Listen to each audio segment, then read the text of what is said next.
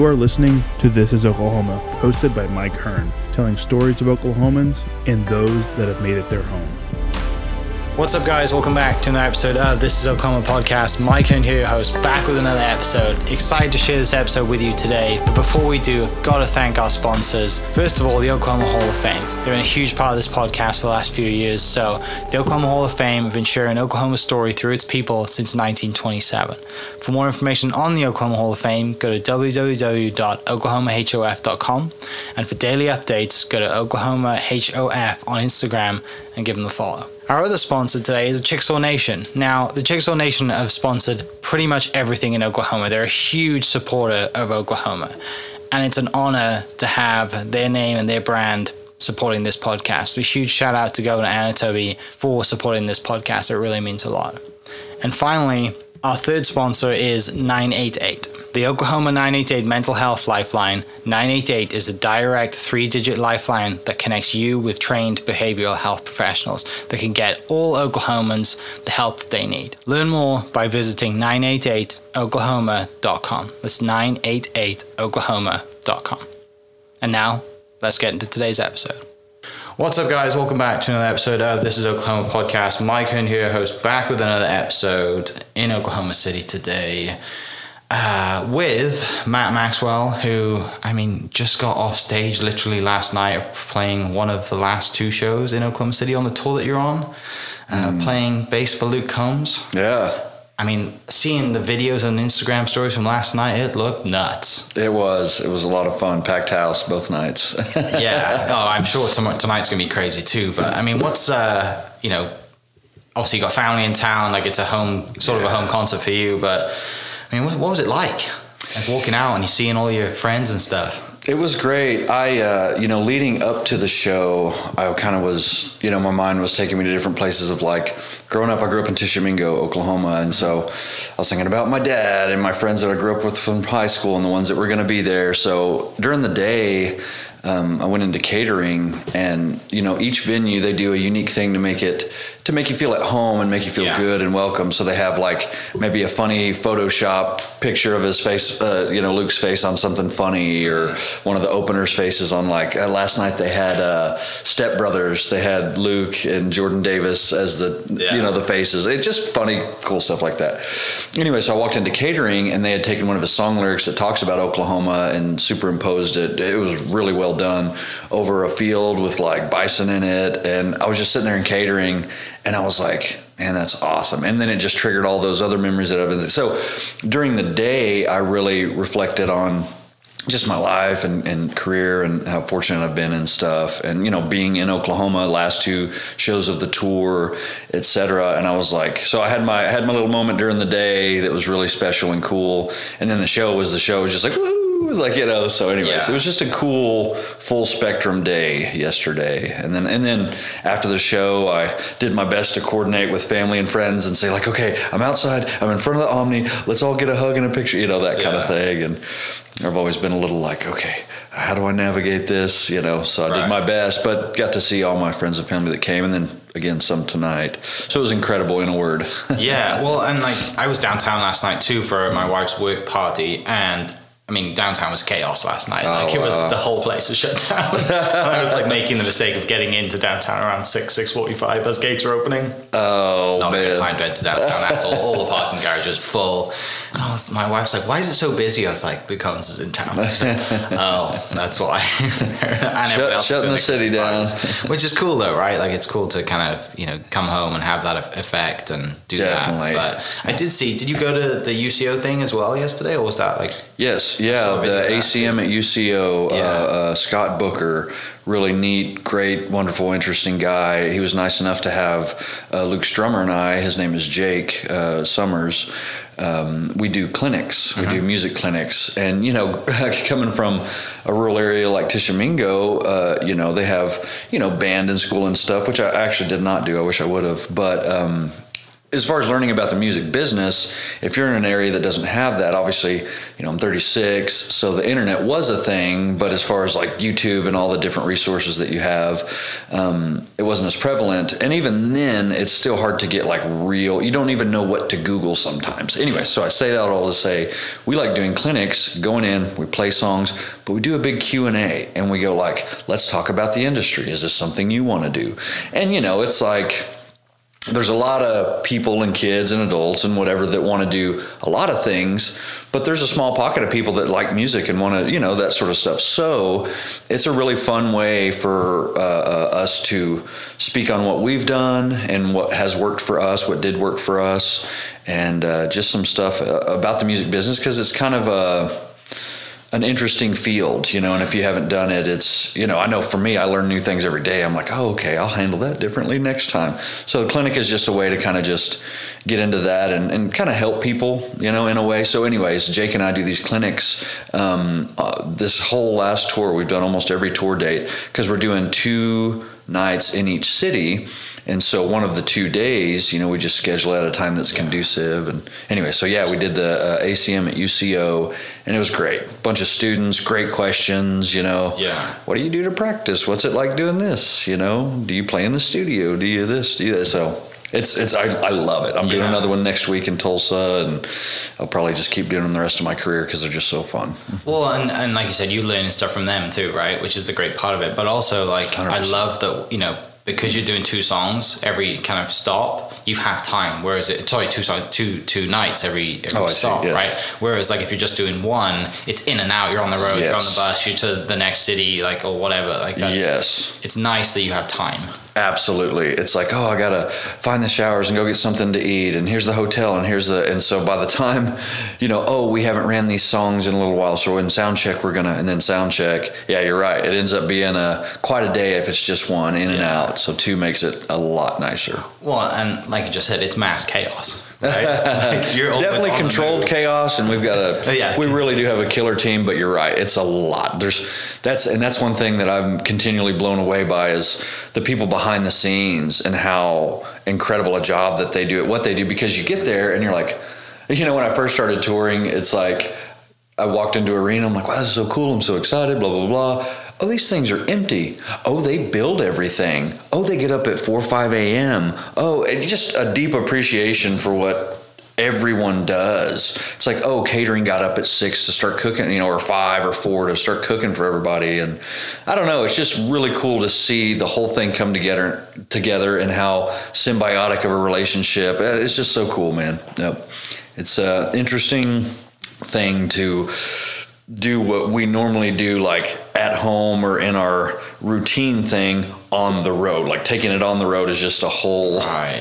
Yeah. It's a whole thing. So back to growing up in Tisch. Tell me about that, because I had some college teammates who played golf down there. Cool. Who I think one of them is actually working at the golf course down there. Preston Lovett's his last name. I'm loosely related to the Lovitts, I think. Yeah, I am. He's about this big. Yeah, we're probably 3rd or 4th cousins. Yeah. Seriously. But he would always tell me, he's like, you gotta come down to Tisch, and we always played golf in Durant, so it was close enough.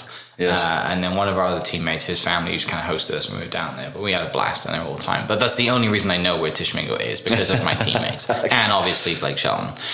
Sure. It's kind of in that area, I guess. But tell me about kind of growing up and how music comes around, and how, you end up grabbing, a guitar, and because like you just said, it wasn't generally there growing up, right? Yeah. Compared to the bigger cities with the bigger schools and stuff. Yeah, absolutely. So I was born in Amarillo, Texas, and then I moved to go live with my dad. I was living with my mom. I went to go live with my dad in Tishomingo when I was about 11. He used to spend summers there. He was born in Texas, grew up there, and then eventually moved to Tishomingo because he had been there as a kid. We have a bunch of cousins there, a bunch of history there and stuff. So anyways, he moved there, and I was like, went to go live with him when I was 11. And somewhere around that time, you end up getting into school band program or et cetera. So I don't know what all the circumstances were, but I ended up not doing that. And again, in hindsight, I wish I would have. It's a wonderful thing.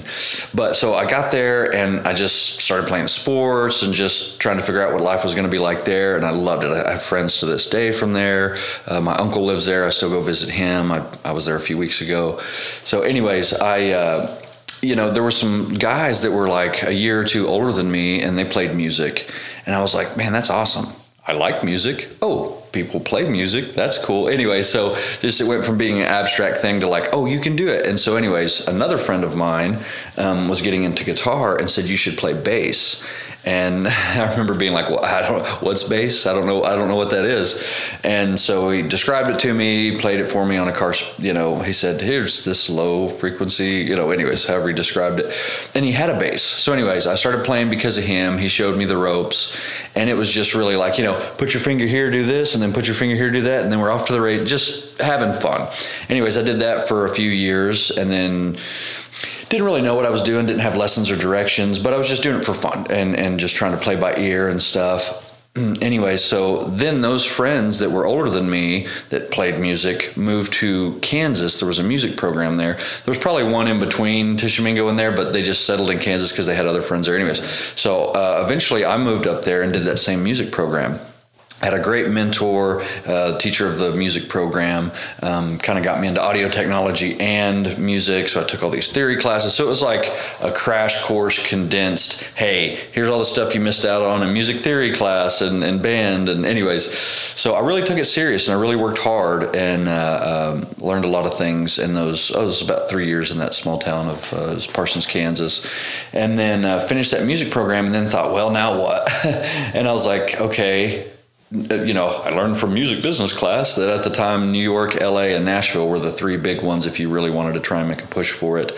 And somewhere in my brain, I was scared to do that, but then also somewhere in my brain, I think I knew realistically that I wasn't ready.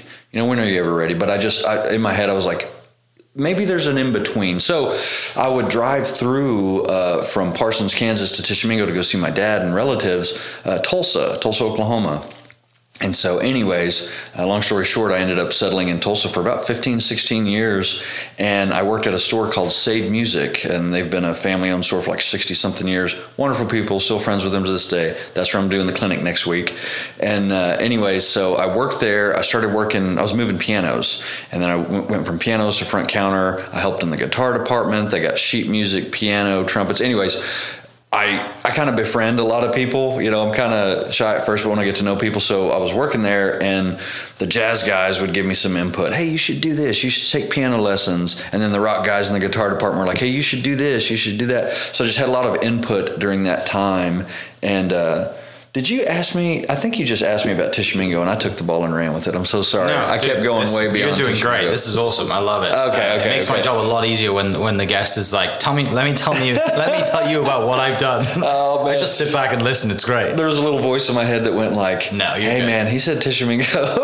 Yeah. Anyway, so Tishomingo was like the raw, just getting excited about music. So Tulsa, you work in Tulsa for 15, 16 years. I lived there, and I started working at a music store, and then went from working at the music store full time to working at the music store part time and gigging part time, playing with a band, a cover band. We played all over Texas and Oklahoma. You get in a van and you go. And then slowly went from part time working at the music store to full-time music, and spent a lot of years grinding it out. And for me, what I do, I'm an instrumentalist, and I had an original band, but we didn't ever push to make a real run for it as far as making like a known band or anything. But anyway, so predominantly what I've done is what they call a sideman, musician for hire, day laborer essentially, And so I would play with 50, 60 different bands in a year.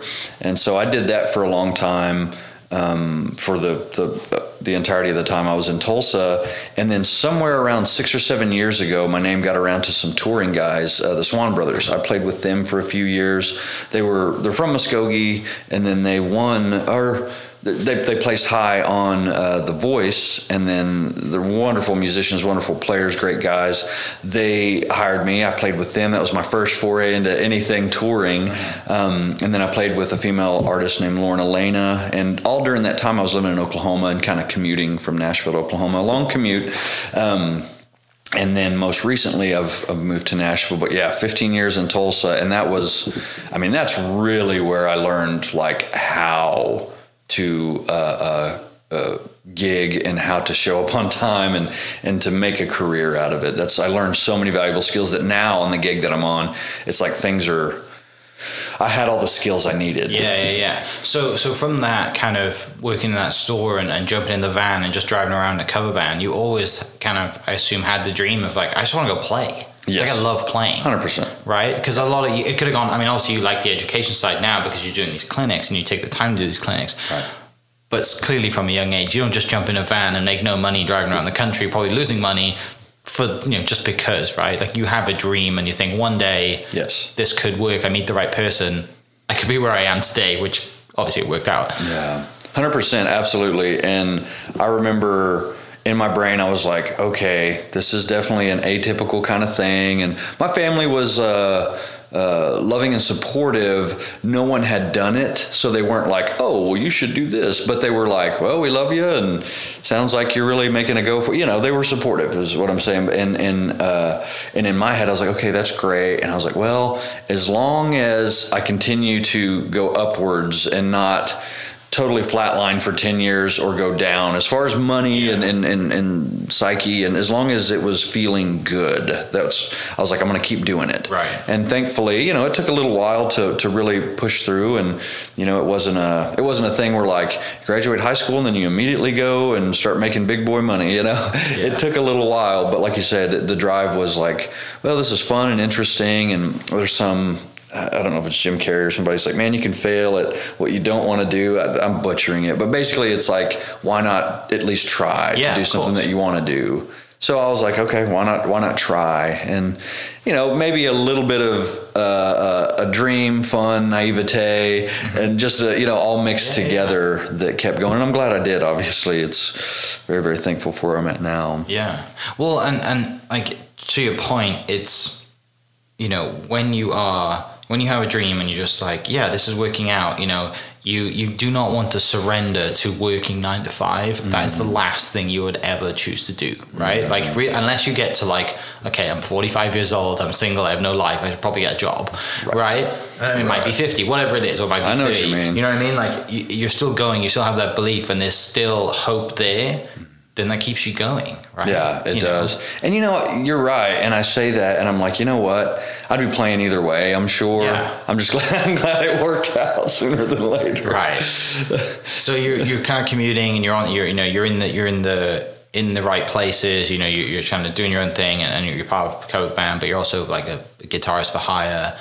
Who was that first big break then that gets you kind of in the room and all? Was it the Lauren Elena one, or the Swan guys Brothers. before the Swan Brothers? And yes, that gets you a tour, and you're like, oh, people like realize who I am. Well, in a way, yes, in a way. And, I learned a lot of valuable skills with them too. They're both incredible musicians. One of them is a bass player. And so I knew I was like, man, I better be on it because they'll know they're a bass player as well. And so I learned, the ropes of that, but also how to tour well in a bus with other people. Yeah. I see these different, like, I don't know what to call it, like personality archetypes. And it's like, there's a few that work well on a bus. And then there's some that's like, okay, either you're just going to have to be quiet all the time or you just can't do it. You know what I mean? Yeah. So thankfully I just rolled the dice and went like, oh, okay, I'm easy to be on a bus with, I think. Yeah. So anyway, so I learned that like, oh, okay, this will work for my personality type. Oh, thank God. My farts don't stink too much and I'm fairly clean. I think I'll be okay. Right, exactly. Yeah. Okay, I hold it in here around the boss and then let it go or whatever. That must be tough though. Like you're thrown into an environment where you are, in this metal box that travels around the country, and then you're on stage. I mean, you spend so much time with people. Yes. You have to have that relationship. You have to build those. You have to be open to building. You can't just be, no, this is my way and well, you probably won't last very long. Yeah. I'm sure there's plenty of stories out there, people in the industry, they're like, this guy, like if he'd just kind of bit his tongue, he could have been on tour with the best players. You know what I mean? Like it goes a lot to say about your personality and who you are, not just as a musician as well. Well, thanks. That's sweet of you to say. I feel a lot of it was just, it's like we develop our personalities, we make our decisions, but some of that stuff is just kind of, you are who you are, you develop it by like 5 years of age. Anyway, so and so I'm just thankful. I'm glad and lucky that what I wanted to do matched with like maybe who my personality traits ended up being or whatever. So yeah, I'm very, very thankful. Yeah, that was a cool experience, man. That time with the Swan Brothers, man, it really went from just like, playing in bars and stuff and events to like, hey, here's, we were opening for Carrie Underwood. Oh, wow. Yeah. And you said Metal Box. And I was, as you're saying that, visualizing the first time on a bus, sleeping in a bunk. And, you live with your coworkers. Think about that. That's like, I hope you like your coworkers because you live with them. I'm trying to think of who plays guitar for Carrie Underwood? Ed. Yeah. Ed's been on the podcast. Oh, I'm not surprised. I was trying to look at my phone, I'm thinking of Ed's the nicest, sweetest, talented, most talented guy. That's too funny. He's been on the podcast. I had no idea that you opened for them, so clearly you know each other, which is great. 100%. Yeah, that's right. And he does a lot of speaking things. That's right, like motivational stuff. Yeah. That's right. Yeah, I met Ed and the rest of her band, and they were really kind to us and really cool. And for me, when you're a younger opener, it's like, wow, that's cool. I want to do what they do. Even though you're doing your thing, you're like, okay, they're at the top of the field, and what do they like? What do they do? What do they eat? And they were just really cool and kind to us. And her band leader was really, really nice to me. Yeah, and really cool. Well, and when you're opening for someone like that, right, at such a at that level, and she's riding the rocket ship. She's incredible. She's riding the rocket ship, and now it's funny because you were on that rocket ship with Luke over the last few years, right? It's kind of cool to, like I said, be in that spot where you aspired to be at, but you get to see, you're in these arenas or you're in these places, right, and you're like, even though in your head probably like 50, 60, maybe 80% of these people aren't here to see us. They're still here because they love country music, right? Yeah. And you're like, but you're still getting reps in front of, it doesn't matter to you. You're still getting reps in front of, so when you do get the opportunity to open, it's just normal. Yes. Which is incredible. Yeah, absolutely. And that's keen insight, because I do have people ask, and people that are like, don't know anything about the industry, a little bit, quite a bit, and then whatever. And then the rest of us trying to learn about it. And, some people ask, they're like, how do you do this? How do you do that? And it's like, well, you work up to it. You really do. It's like starting a bar with 10 people, what's the funny thing people always say? The chicken wire and the beer bottles being thrown at you. I'm kidding. But that Scene type of Blues vibe. Brothers. Yeah, exactly. So it's like, and then you work up to here, and sorry, I'll finish one thought and go back. And then you work up to the, casinos, and then the theaters and the whatever, and then the arenas, and you're so right. It's progressive. So when you get there, it's like, okay, this is still new and exciting, and I want to do a good job. But I know what this is like. I've had a catastrophe happen and had to do it in the middle of a performance, and I catch myself over the years still being like attentive and concerned, but just a little more calm if and when something happens, because it's like it's live music. You're on the road. You're tired. You're jet lagged. Whatever. Fill in the blank. It's like you get used to it. I think I forgot my other thought that I was gonna say, but anyway. Blues Brothers chicken wire, maybe. Yeah, I know. I was trying to think. You were talking about catastrophe and emotion. Did the strings break when you were playing? I've never had a string break, but I have had an instance where. So my first show with the Swan Brothers, it was like, hey, we got your name. Hey, we're doing, I think this was in a week or two. It was not a lot of time before they had to be back out on the road. And they said, we got your name. Are you interested?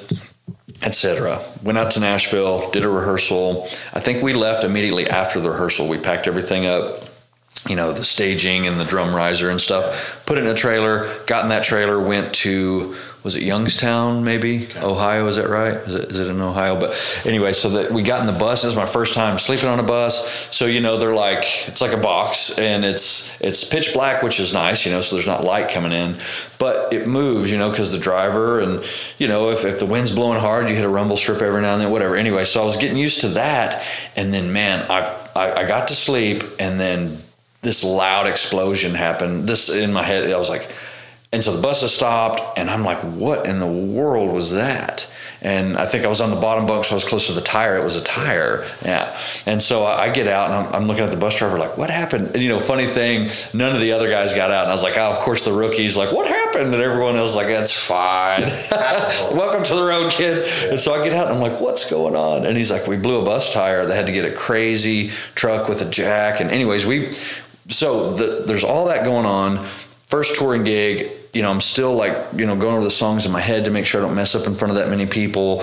We get to the venue, we slide into home. Like we got there in literally just enough time to put the drums on the drum riser and push it up on the stage. Anyway, something happened with the equipment to where it was difficult to hear, in those venues, there's a lot of, we have wireless in-ears. And so it's like, if there's something going on with the radio frequencies, et cetera, you're going to have trouble. So anyways, something was going on and I pretty much couldn't hear myself. I almost could not hear myself at all.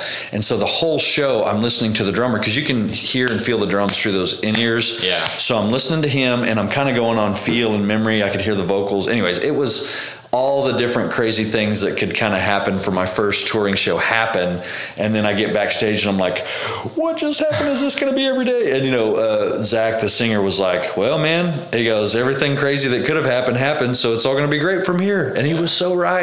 Yeah. He was so right. So anyways, it was just a funny road story. What leads you to get in that phone call that week? Like, does their bass player kind of like, what happens? So I don't know the circumstances, but that they were in the middle of a tour and their bass player had stepped down or something. I don't know. So, there's so many family issues, just saying in general with people. So he left, and I had been playing in the Tulsa area for a long time, and a lot of what I did was like cover band or casino band. I played at churches, and then every now and then I would play with an original artist, and those original artists, are doing their best to get bigger and bigger, and some do, and some push through. I was playing with a guy, he's still a dear friend of mine, Corey Kent is his artist name, and he's awesome, great songwriter. He was like, gosh, I think he was 15 or 16 when I first started playing with him. And then there was a drummer that filled in with him that played with the Swan Brothers because he was friends, this weird networking web. And so he filled in and he goes, well, that bass player was a nice guy and he was talented. Cool. Awesome. Then they were out. He was with the Swan Brothers and they were on the Brad Paisley tour. He was telling me all about it. I'm sure you could see my eyes were this big when he was talking about it at lunch. And anyways, we played that gig. Time went on. I don't remember how much time went on, maybe 6 months or something. And then he remembered me and he went, that guy seemed like he would be all right. He recommended me, got in with them. Yeah. Another funny side note on that same subject, similar thing with Luke. I had met Tyler, his current band leader, a long time ago. He's from the Tulsa area, Bartlesville. And so I met him and I was playing in his band when he was about 16 or 17. I think I was a little bit older, but somewhere around there, like early 20s. And we played for a few years in different bars and clubs, and he wrote songs. And I was like, man, this guy's incredible. He's going to go on to do something. Time goes on. He moved to Nashville. I was still living in Tulsa. Met Luke. Luke blew up. He's been there for 6, 7, 8, 9 years. And then he remembered me and called me for this gig. So testament to the power of networking and, nepotism, not in a negative way, but just like who you know and who believes in you. Like still being, like it goes back to you just still putting yourself in that scene, right? And yes. Like I said, it's not for the money, it's not for anything. It's just because one day I might get that phone call, and you've had 2 phone calls from that, which is great, right? Because you consistently put yourself there. Yes. And then it doesn't just happen overnight, right? And obviously you're very good at what you do, otherwise you wouldn't even be considered. Like it's awesome to look back at it and see that. One of the things I'm kind of interested in is, what's day of like? Like, what's day of gig like? What's your kind of routine? You after you do this, and I'm extremely grateful for you to give me an hour today, obviously, before you have another show. But what's kind of like on the road like that is the Friday and Saturday the same routine, or is it more sound checks Friday and then we just chill Saturday because everything's set to go? Great question, and I'm very grateful you had me on. You have a wonderful thing going, so thank you. Yeah, absolutely. So yeah, when we do the 2-day thing, the Friday and Saturday, if they're in the same city, the second day is a little bit more chill. However, we typically, the drummer and I do a clinic on the Saturday, so it does add a little bit more. We get up a little earlier for those, get an Uber to the place, etc. And so Saturdays end up being, we typically don't have a sound check. So it does allow for the clinic, and that's nice. But when say we didn't have a clinic, Saturday would be more chill for sure, you know. And then every now and then you'll get an off day on the road. You know, the routing is such that, you know, it doesn't make sense to come all the way across the country to whatever. Or you know, next year we're doing Australia, and so it's like we're going to be there 3 weeks, and so we'll definitely have some days off. And so those are really fun because it's like, you know, when you're working, you're working. I mean, even if it's music, you're still working. But on the off days, it's like, okay, we're here, we have a day off, and if you don't have something to work on peripheral, if you're not writing a book or something, you know, then it's like, well, I'm going to go explore this city. I love that. That's so awesome. And then this year, we did these stadium tours, and we would go up a day. I think we were going up either Thursday night or Friday for a show Saturday. So, you know, Friday you get done with sound check, it's like, well, you got a little time. Or then Saturday day of show, you have a little time, and we walked around Seattle and Denver. And so then that's really fun, you know, and I like history, so I'm always looking at whatever. Or we were in Canada, and Quebec City was awesome. Walked around that city, a lot of history there. And I'm looking forward to next year. We're literally going on a world tour, and it's like Oslo, Norway, and all these places that it's like, even if we're only there for a day, I'm going to be like, okay, I have 1 hour. I'm going to walk around the venue, you know, or whatever. We're going to New Zealand, and I really want to go see I was at Hobbiton. I want to go to that if I can make it over there. That's, I mean, the fact that like the world tour's next, that's incredible, right? Like it really is. Doing stadium tour in the States is great, stuff. But when you like world tour is like, you know, when you were a little boy and someone gives you a bass, you're like, that's exactly. You never think I'm going to be on a world tour, but when you look back, you're like, what? Like how? Like, wait, Oslo, Norway, New Zealand, Australia, like really? Places I never. You know, you're not gonna pay to go to these places, right? On vacation sometimes. Yeah, you know? Yeah. There's only so much time in life, you know, and it's like you put it well. I think back at these times and I go, you know what? I remember being in Tishomingo and practicing on my bass. How in the hell would you conceive of, unless maybe your dad was a touring musician, right, and they were like, well, son, this is how it goes. It's like, yeah, your dad's no conception. Right? Yeah, exactly. It's like no conception of what that would look like beyond your bedroom. Yeah. And it's beautiful and it's pure and it's cool. But then as you start like getting a little bit older, you're like, well, I got to make money, and how do I this and how do I that? And then you get here and you're like literally going on a world tour. I mean, it's mind blowing, you know, growing up in Tishomingo, it's like, didn't even know some of these places existed, so to speak, you know, and it's wild. It's a pinch yourself kind of thing. Right. So then, you know, back to what you said, you know Luke's band leader who is from Tulsa. So you get that phone call. He's like, hey, we're kind of interested. What do you know? Just, do you have time? Like how does that work? Because like, and what's the stage of Luke's career at that point too? Because Luke played here, 3 or 4 years ago, I think. Played Criterion. BOK. Oh, okay. Maybe smaller. I think it was Luke. And then maybe a year or two ago, we played BOK. So he's. I joined a year and 3 months ago, and so my first show was Boone, North Carolina, at his old alma mater, his college, and it was like 35, 40. I don't know, a ton of people. That was my first. What a show! Packed out, sold out.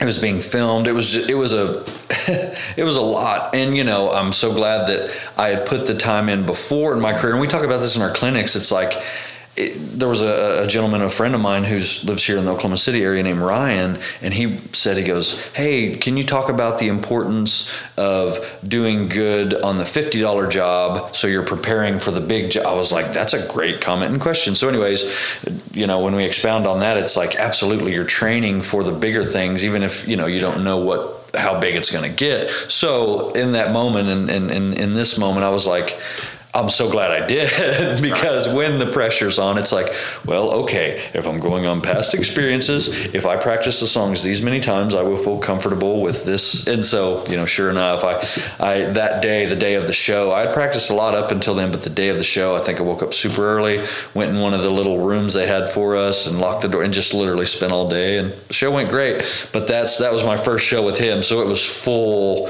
vertical tilt, it's been wild. And so, yeah, Tyler called me, a year and 3 months ago ish. And I've known him for 15 years and we had been friends, but he's busy on the road. I'm conducting my career in the way that I can. And, and he's seeing that I'm, doing the road thing, and he's like, oh, okay, this guy, even if it's subconsciously like, oh, he's doing well as well, good for him, pat you on the back, congrats. And I'd see him or hear from him every now and then and be like, hey man, congrats to you. So then when there was a vacancy in the bass spot on that one, him being the band leader, he brought me up to the organization, and luckily over the years I had met 4 or 5 of them from other things, other gigs, or I met this guy for coffee on a whim, or who knows.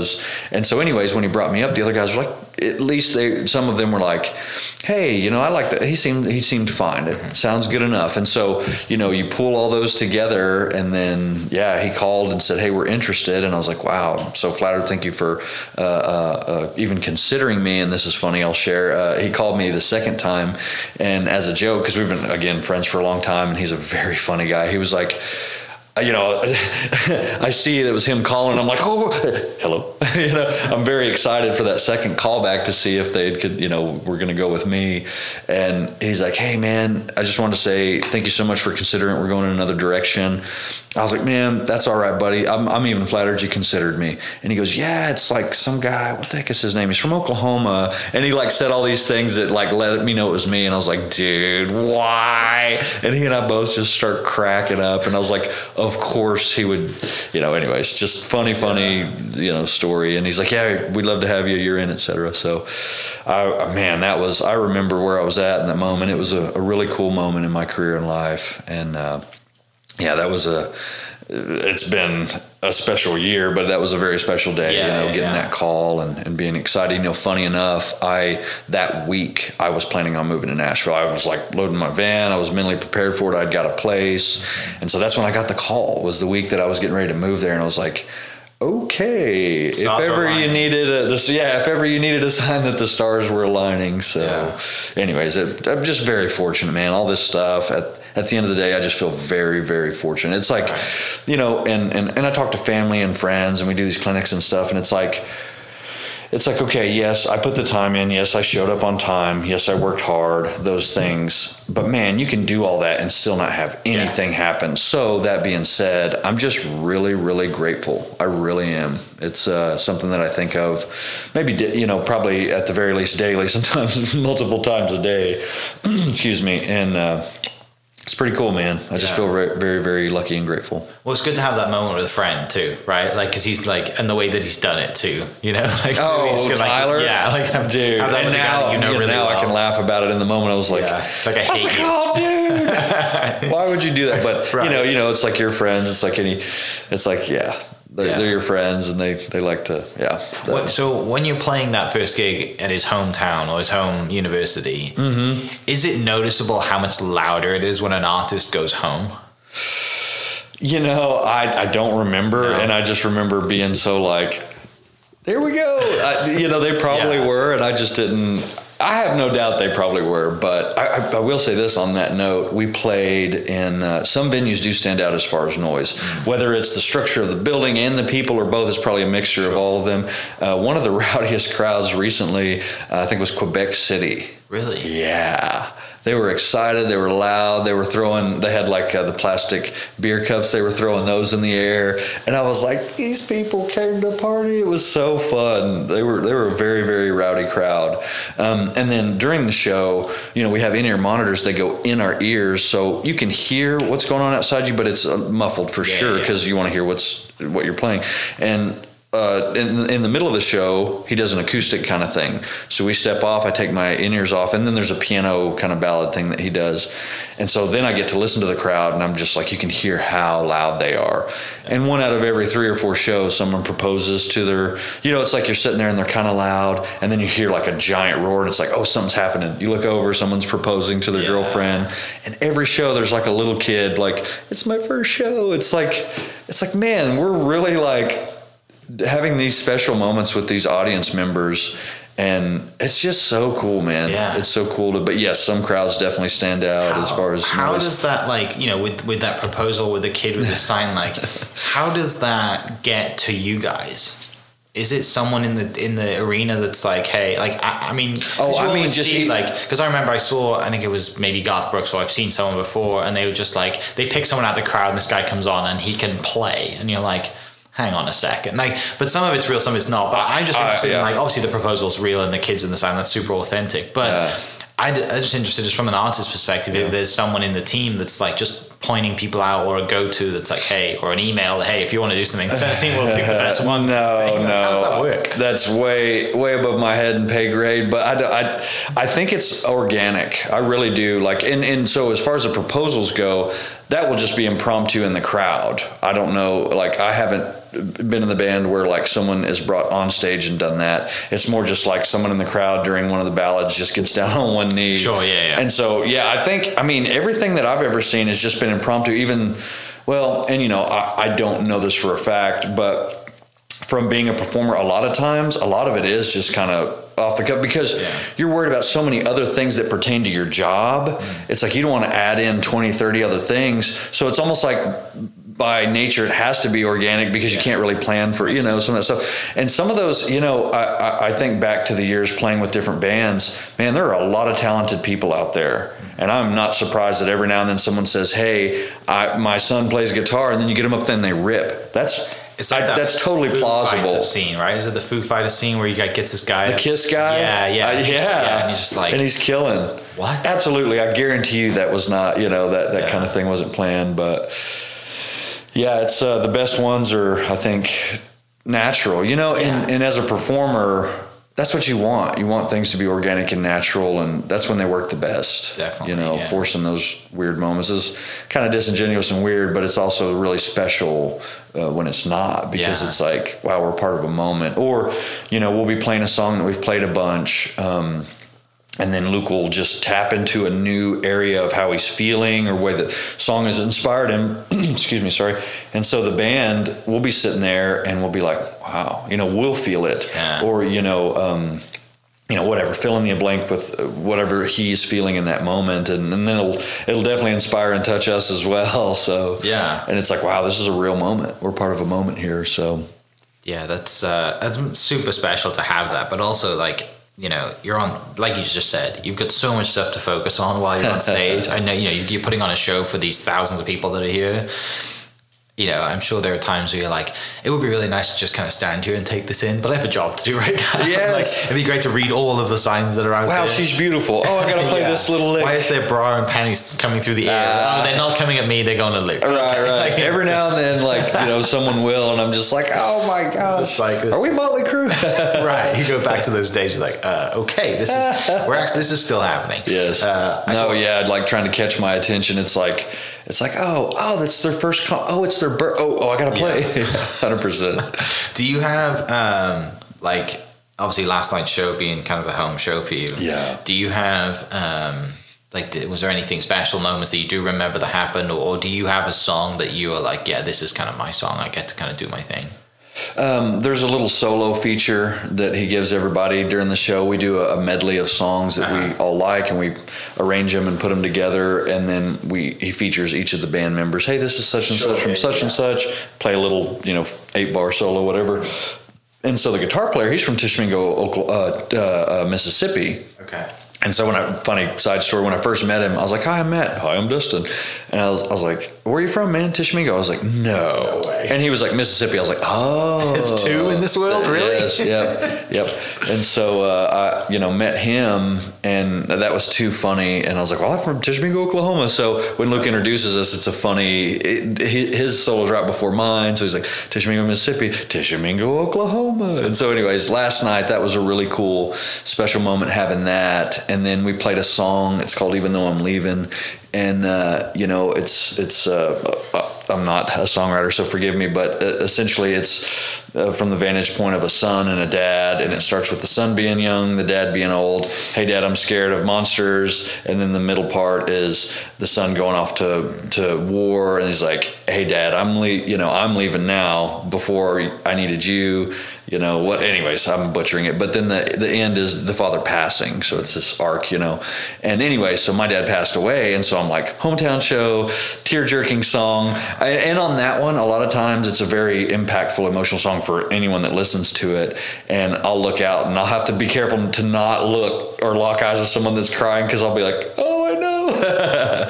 So that's a moment in the show that even beyond Oklahoma that I have to kind of watch for, because that one will get you. Yeah. But especially, poignant because of, being in Oklahoma and having my dad, having passed away. It was just that's a cool moment in the show anyway. So it was extra special. And, I had, 20 different 30 people there. It's like the counselor in high school, my old gym coach, or whatever. Yeah. I had all these people there that were really special to me, and I tried to make the rounds and see everybody. But just knowing that they were there, and then like playing and kind of forgetting where they were seated, and then seeing them going like, oh yeah, they're my friend. Well, that's the really cool part about the way the stage is set up, right? Because it's a center stage. WrestleMania. Oh, so good. When I saw that, I kind of checked last night. I was looking when we were driving into town to my wife's work party. I was like, let's see the stage setup. How much are tickets going for, and what are the tickets at? And I was like, it doesn't matter where you are, because it's right in the center. Yep. Like, so good. And that's so great for you, because you can walk around, you can see everybody. It's my favorite. What was the Swan Brothers like that, Lauren and Elena, or are they just more? The Swan Brothers was when I first joined them. We were on the Carrie Underwood tour, and she did. Oh, of course. They call it 360, and she was doing a 360 tour. Yeah.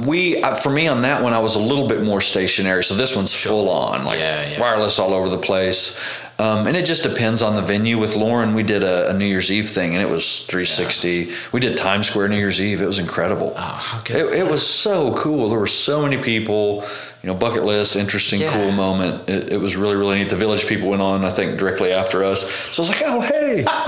We got to meet Steve Harvey and all this, so awesome. Fun. Did he drop motivational bars on you as well? Typical Steve Harvey. Yeah, it's so funny. I think about like these situations where I find myself, and it's like, oh wow, this funny cool person, wow, that funny cool person, and it's my job, and so I keep it cool, but I can be somewhat excited, and if they say hi, you say hi. But when I get around like a musical hero, I might as well be 8 years old. I'm just like, hi, I love you. You're my favorite. Like if it's a bass player that I look up to, forget about it. Yeah. I just devolve, and I just go like, can you sign my shirt? I just turn into a total fan. Like I wouldn't even be able to help it probably. That's epic though, that you still have those moments, right? Because it brings you back to that kid. Absolutely. Because you're not just desensitized to the whole, like, I live in Nashville, I'm around superstars all the time. Exactly. It's no big deal. I'm going on a world tour, whatever. Yeah, it's like now that magic is still there, and it's definitely there from the people that inspired me. Yeah. So my heroes, the bass players that I look up to. Who are they? Victor Wooten is a huge inspiration.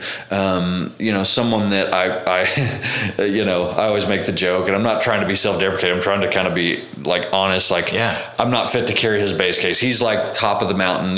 He's an incredible musician, but someone that does inspire me to get better.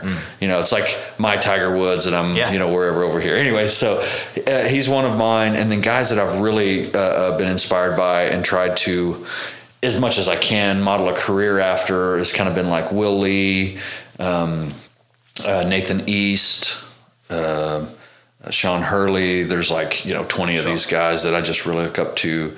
Lee Sklar. Some of these bass people that people are going, I don't know who that is. Right. But yeah. If you name the bands they played for, everyone's like, oh, okay, 100%. Yeah, like Phil Collins. I mean, between those 3 or 4 guys that I just listed, I mean, everybody they played for is someone that every listener would probably know. Yeah. Yeah, the guys and gals behind the scenes. Yeah. So to that point, then, do you ever collect like stuff? Because you're on the road, it's probably hard to just like, I'd love to collect this, but you just ship it home. Because you have the opportunity, you're in those scenes. Do you ever like think, this is something I want to take, or get something from every place you go? I'm the opposite. Oh, really? I'm kind of a minimalist. Okay. Yeah, so I like to do the opposite. Every now and then I will, and if it's conducive or easy. Yeah. But it's funny. I find myself being motivated with some areas of my life, and then other ways I'm just very late. And that's one thing I'm like, if it's like, well, there's this thing, but I'd have to. I'm like, I better not. So, anyways, I do, and like passes. They give you passes for events, and then it ends up being thrown into my bag. So then when I get home, so I do have some of that stuff just because of the ease of just throwing it in a bag, and maybe one day I'll do something with it. But those concert posters they do for Luke, they're always so cool, and I don't know if they have a local artist do it or what, but every one I'm like, that's incredible. And every now and then there'll be extras, and so I've taken a few of those home, and it's just so cool. And you look at it and you go, I framed one, and I mean, it literally reminds you of that moment in time, and it's just kind of there forever. So I'm trying to think. Other than those passes, I can't think of anything that I keep. Just the memories. A lot of people have said, "Oh, you should keep a journal," and they're right. They're so right. I'm just lazy, and I'm not. Well, you have a million other things to do. I have a million other things to do, and so I don't know. Maybe one day I'll look back and be like, I wish I journaled. I probably will. Yeah. Is there a difference? I mean, this is me not knowing anything about music, and I'm kind of that kid who was like, oh yeah, that'd be cool to play that, or the drums or guitar, and I never did. Yeah. Is there a difference between bass? This is going to sound like the dumbest question. Do it. I love it. Is there a difference between general playing country bass to general like other music? Like, yeah. Is it its own? Is it so different that it's like, or is it kind of really pretty generalized? That's a wonderful question. And you're just being nice saying that. I appreciate it. No. From everyone listening who's not a musician, I'm just asking the dumb questions. Well, no. And I see what you're saying. I really do think that is a good question, because it's giving me pause, and I'm kind of trying to think of how I would say this. I wish I had more time to answer it, because there is, in a way, and I'm going to stumble my way through it. But yes, I believe so. And it kind of depends on, I don't want to call it what subgenre of country you're playing, but like what style, like if it's an older kind of style of country. I will say this, I've played a lot of different genres. As an instrumentalist, I can go play in a Latin band. I can go play in a rock band. I can really bounce around. And that's what I did in Tulsa a lot. There's a great music scene there. In Oklahoma City, I would come over here to play, and great musicians. And I would play in a wedding band. So I'm playing funk, and I'm playing Norah Jones and Frank Sinatra. And then later in the night, we're playing Bruno Mars, and I'm playing slap bass. It's like I would play a lot of these different styles of bass. And I love that. I really like playing a vast array of styles. So country bass, yes, it's typically, I'm not a musicologist here, but it's like a songwriting, vocal-based kind of thing. It's not like, hey, watch this slap bass solo. It's like, hey, what's this country singer saying, and what's the timbre of their voice, and what are they trying to communicate? It's a storytelling genre. And so I'm there to support that. I'm not there to be like, hey, look at me right now. Yeah. It's like, hey, look at this story, or this song, or this vocalist. So it's a little bit more of a minimalist role in a way sometimes. And so if you don't respect that, or you don't know how to do that, you can really overshoot it and not play the genre and give it the respect it needs. Or if the line is very, very simple. I mean, it's like a ham sandwich. It's simple, it's good, you love it, but you gotta have the ham. You got to have the 2 pieces of bread. It's like, okay, it's not, beef tartare or whatever, but if that's what you want, it's got to be right. And I love ham sandwich. You know what I'm saying? So anyways, yeah. So you have to learn what that genre needs from you and give it that respect. And I'll say, that's something that comes with time and maturity, unless you had someone that influenced you or told you how to play that. And for me, what was always the indicator of whatever band I played with was go learn the part. and see what all those other great studio and session musicians did, and do that, and you'll hit a home run. And so when I would go play with a band that had a country bass line, I would put in those extra hours to learn what that person did, and then by that it's floating around and incubating in your mind. And then when you get there to go, hey, write your own in the studio, or come up with a part, or learn these other parts, you've already done a lot of that work, so you know the vibe of that.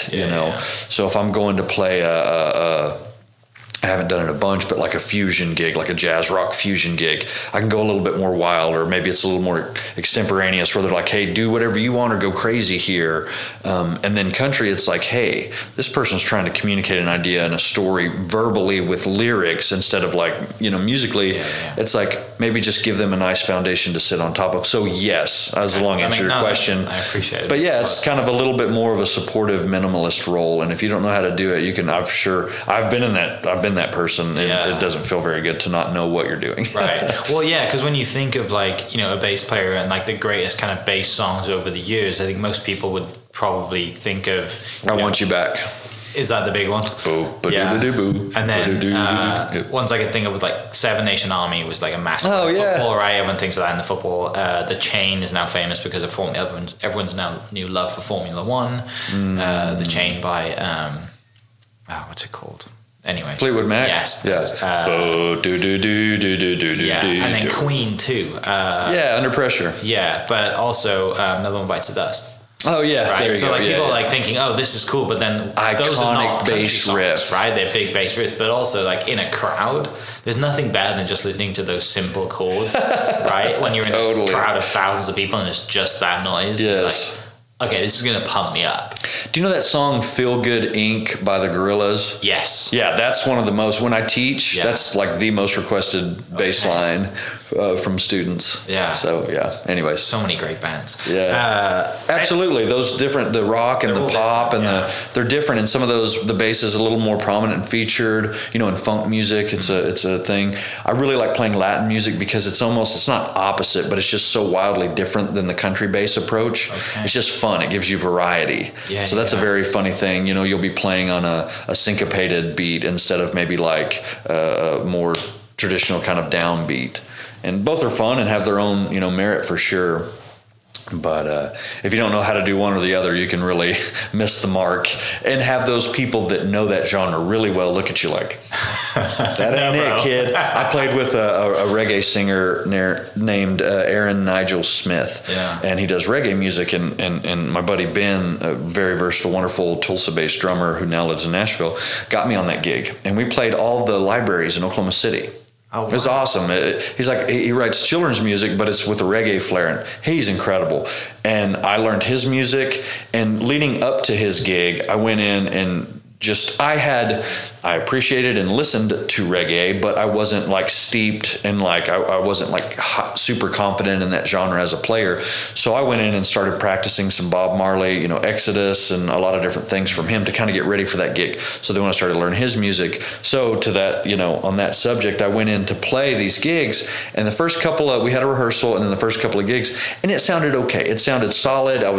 He was happy. The singer was happy. You always want to make the person writing the check happy. So he was writing the checks and I was making him happy. But then the third gig, I was like, okay, this feels really good. And he looked over like on one song, he was like, and I knew what he meant. He meant like, dude, now he's like, it was 75, 80%. Now it's 95, whatever. So anyways, just with all these different genres, it's like varying levels of, it's like a painter. They can look at something and go like, okay, that's beautiful and wonderful. And then they look at something that's even more beautiful and wonderful or more skillfully, whatever, fill in the blank. This is a terrible way I'm butchering this. But it's like you can see those differences in the gradient. It's like, oh, that's over here. That's really happening. And so, that happens with your playing and over time. And it's funny, you'll do one genre for a long time and then you won't. And you'll have to go back in and brush the dust off because you haven't done it in so long. So anyways. That's the great part though about being an instrumentalist, right? Is that you get to you're so much more well-rounded rather than just like, I'm just playing. That's all I do is this one thing. I mean, there are some great people out there who just nailed that one thing. Yes. But also the way you do it, I think every day could be different. Yes. So much more fun. Yes, right? it is. There have been a few years where it's like I'll play with 30, 40 different bands and sometimes wildly different genres. You know, there are genres that I've not played, but there's a lot that I have. And that makes it fun. It keeps it exciting. It keeps you pushing towards that next thing. And man, there are still plenty of genres that I just would consider for me like I suck at. And I'm like, man, that would be fun to really get good at that one day. So yeah. Luke has downtime, and in that downtime, I'm working on my own transcription, or I'm learning some new skill, and I take lessons sometimes, you know, with Zoom and Skype and FaceTime. You can really reach out to, so there's all these world-class bass players that I've, you know, been, you know, lucky enough to pay them for some lessons, and that's been fun and challenged me in new ways and stuff. Well, it's also a great lesson to others listening that you are at the top of your game or getting close to the top of your game, about to go on a world tour and you're still taking lessons. Right? That's fair. Like, that's to people listening who are like, no, you know, when they're like, oh, I've arrived. No, you can always be learning. You can always do something, always perfect what you have. 100%. And, you know, this is something that I found out a long time ago. It's like I learned this a long time ago, and so it's already ingrained in me. But then the more musicians I talk to, they affirm that hey, that's right. Okay. Is that you got to stay versatile. You got to always be working on something, because when I go into these situations, I am not the boss. It's not my intellectual property. I'm the guy that they're hiring to, hey, you're the independent contractor. We want a wall here. I don't own the house. Right. So that's kind of the vibe. So anything you can do to put yourself in a good place overall is really smart, you know, doing clinics or teaching lessons or writing your own music. So that's something that's in my head. It's like, hey man, always be doing, especially now when I'm 36. Hopefully maybe one day when I'm, you know, I'll always play music, but if I don't, you know, if I'm 60 years old and I don't want to, you know, whatever, get in a van and, you know, whatever, then hopefully I will have done enough things to help myself that I can kind of go to St. Thomas and just live there. No, I don't know. And teach people over Zoom from the beach. There you go. Right? With the backdrop of the palm trees. Yeah, thank you, technology. I had a guy, had a professor in school who did that. He moved. He was like in the Air Force or whatever, and, you know, was like landed planes on aircraft carriers and in like back in the war. He was old. And this was probably, I don't know, 8 years ago. And he would do a business economics class from his front porch in Belize. I'm like, dude, I can't tell you how much I hate you right now. And it's like the first week of January, it's miserable outside. All the grass is dead in Oklahoma. I can't go play golf. And you're Skyping. You got a tan and he's like, Belize, hey, telling me about economics. The drink in his hand. No. It's like, I hate you so much. It's like, hey guys, look what it's here. So I think after a vote, we turned his camera around so we could see like his office rather than the view he was looking at. I love that. But I think finishing up, I got some quick fire questions, but I did get a text from one of my friends he's a big country music fan, Ryan Thibodeau from the Boys of 266M. Who is the most talented country artist or singer that you've ever been around or met? He already has an answer for it, and I'll give you his answer, and he says it's Keith Urban. And our group text is blowing up because everyone else thinks it's not Keith Urban. But I'm interested to hear your thoughts on that. You can obviously say it's Luke because you're employed by him, but you can say it's somebody else if you want. But he's one of my friends who's probably the most in love with country music right now. So I'm interested to get your insight on that. So I have the great fortune of playing for someone that I get to not only see their talent, but how they treat people, everyone, venue staff, band, employees. And so not only for me, you know, do I get to see someone as a great performer and vocalist and you know, mind because they write their own songs, etc. I get to see who they are as a person. And so I can't not. I mean, Luke is he's such a talented vocalist. You know, his timbre's great. You know, the barrel, soulful voice, it's incredible. And then also he writes his own tunes. He co-writes and writes his own tunes. So it's his mind and his heart. But then also who the dude is as a person. I mean, you know, this sounds like a commercial or something, but it's true. It really is. So yeah, of course I got to go with my dude, man. Luke. Luke's the best. Yeah. There you go, Ryan. Just for you. What is your go-to food on the road? Do you have like what's your rider? Do you have any like special requests in the rider? As a bass player, do you even get one? Like, what is the scene with that stuff? We travel with a catering company and they hook it up. They really do. And let's see. Oh, when we were in Scotland and when we were in London and Toronto, there's some of these cities that really stand out. It's like catering's on point. And so we had some wonderful lamb when we were in Scotland and Ireland. And I won't forget that because that was just great. Obviously, potatoes as well. They were great there. They really were, Guinness. every form. Yeah, absolutely. Go-to food. Man, we had some great Tex-Mex Mexican food yesterday, and man, I sure wish I knew the company so I could plug them because it was great. Yeah, quesadilla. I think quesadilla. Okay. As simple as that's my go-to. It's easy. It's go-to. It's the one. If I go somewhere and I'm like, I just need something. I'd say probably quesadilla. Not any just red-colored M&Ms or anything like that. Oh, I see what you're saying. Right? No. Nothing specific like that. Water. I've heard some horror stories over the years, I'm sure. Right. Do you have a guilty pleasure?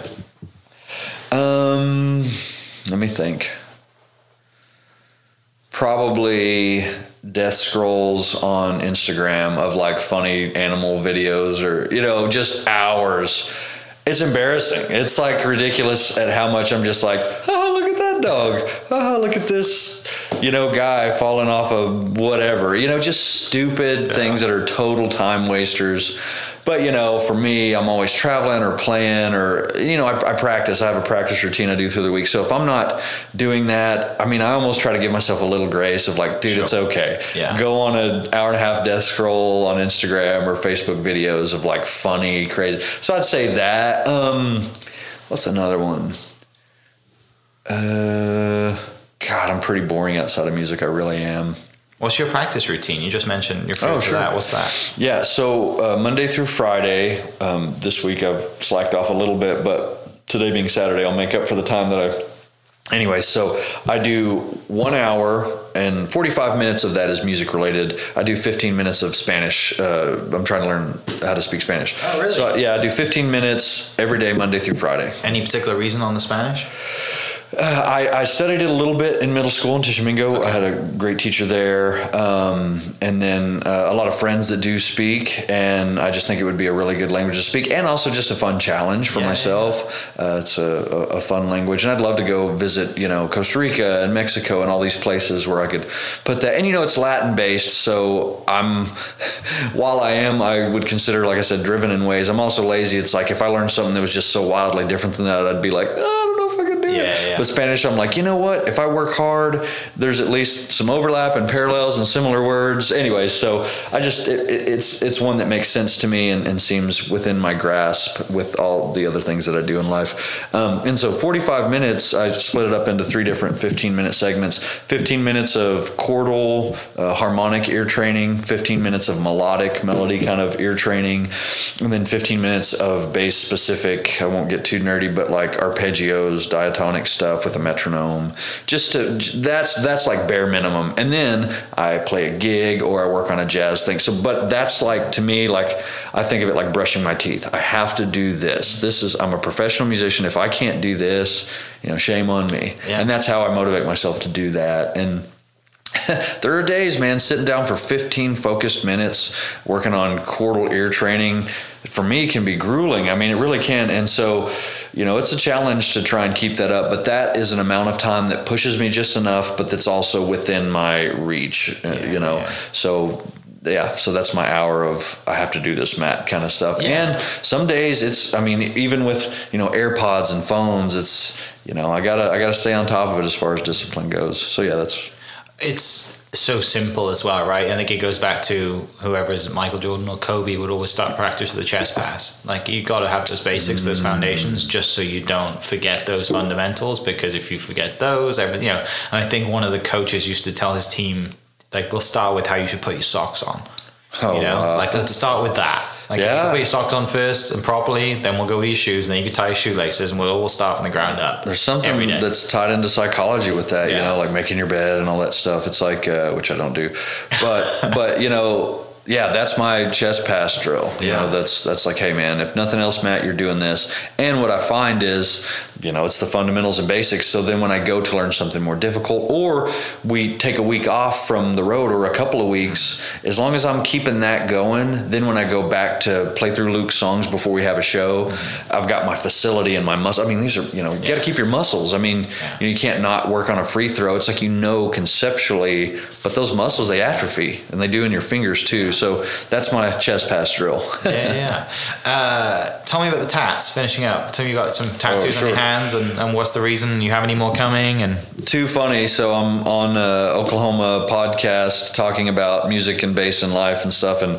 I got a bass cliff on my right hand, and then I have the seal on the flag, is it Cherokee Shield, and the Oklahoma flag on my left middle finger. So yeah, that's what those are, and got this one quite a while back. And it's funny, I'll go play a gig and they'll be like, oh yeah, that guy, instead of like Matt, or oh, I remember you're a nice guy. It's like, oh, the thing on the hand, the giant thing on the hand. Right. I'm sure I'll look at that at 60 and be like, I'm an idiot. Who knows? And then this will just be like a blob. Anyways, I was like, I'm going to play music. It'll be fun. It'll be fine. Yeah, it's a huge part of your bass life. cliff right there. Bass cliff around the eyes. Yeah, and the teardrop. It's good stuff. Well, mate, this has been an absolute pleasure. Can't thank you enough for taking time out on a day, you know, where you're playing the last show of the tour in Oklahoma. I'm sure it means a huge amount to you, you know, to be out there on that stage, right in the middle of everybody at Paycom Center. I mean, I'm sure the sound is great, and Luke's doing his thing, and the whole band's out there loving life. And I'm sure you guys are ready to be done as well. Nice time to break for Christmas. Yeah, it'll be good to see family. Reset for the new world tour next year. But how do people follow you? How do people find you? Maybe if they want to take a lesson from you whenever the time comes and you get into that stuff in the future, like how can they reach out? Oh, thanks so much. I don't know. You think I should plug an email? Would that be a wrong Instagram, thing to do? Yeah. So I mean, it depends how many emails you want to get. Maybe you might get 10,000. I doubt it, but you might get one. Who knows? So yeah, my Instagram is Matthew Maxwell, and Matthew is spelled with just one T. So MathewMaxwell. That's probably the best way. I do a lot of Instagram stuff. Facebook, I think it's under Matt Maxwell, MAT Maxwell. So I think it's like facebook.com/Matt Maxwell. Yeah.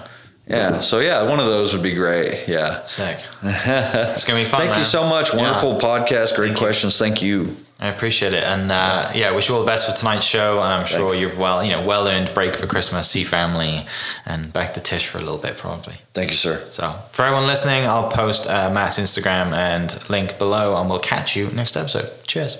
Hope you guys enjoyed that great episode. Thank you so much for listening. As always, huge shout out to our sponsors, the Oklahoma Hall of Fame, sharing Oklahoma story through its people since 1927. For more information on the Oklahoma Hall of Fame, go to www.oklahomahof.com and follow them on Instagram for daily updates at OklahomaHOF. Our other sponsor, the Chickasaw Nation, amazing sponsor. They do amazing things for the state, and they're always sponsoring something in Oklahoma. They're a huge supporter of Oklahoma, and without their support, we wouldn't be able to do what we do.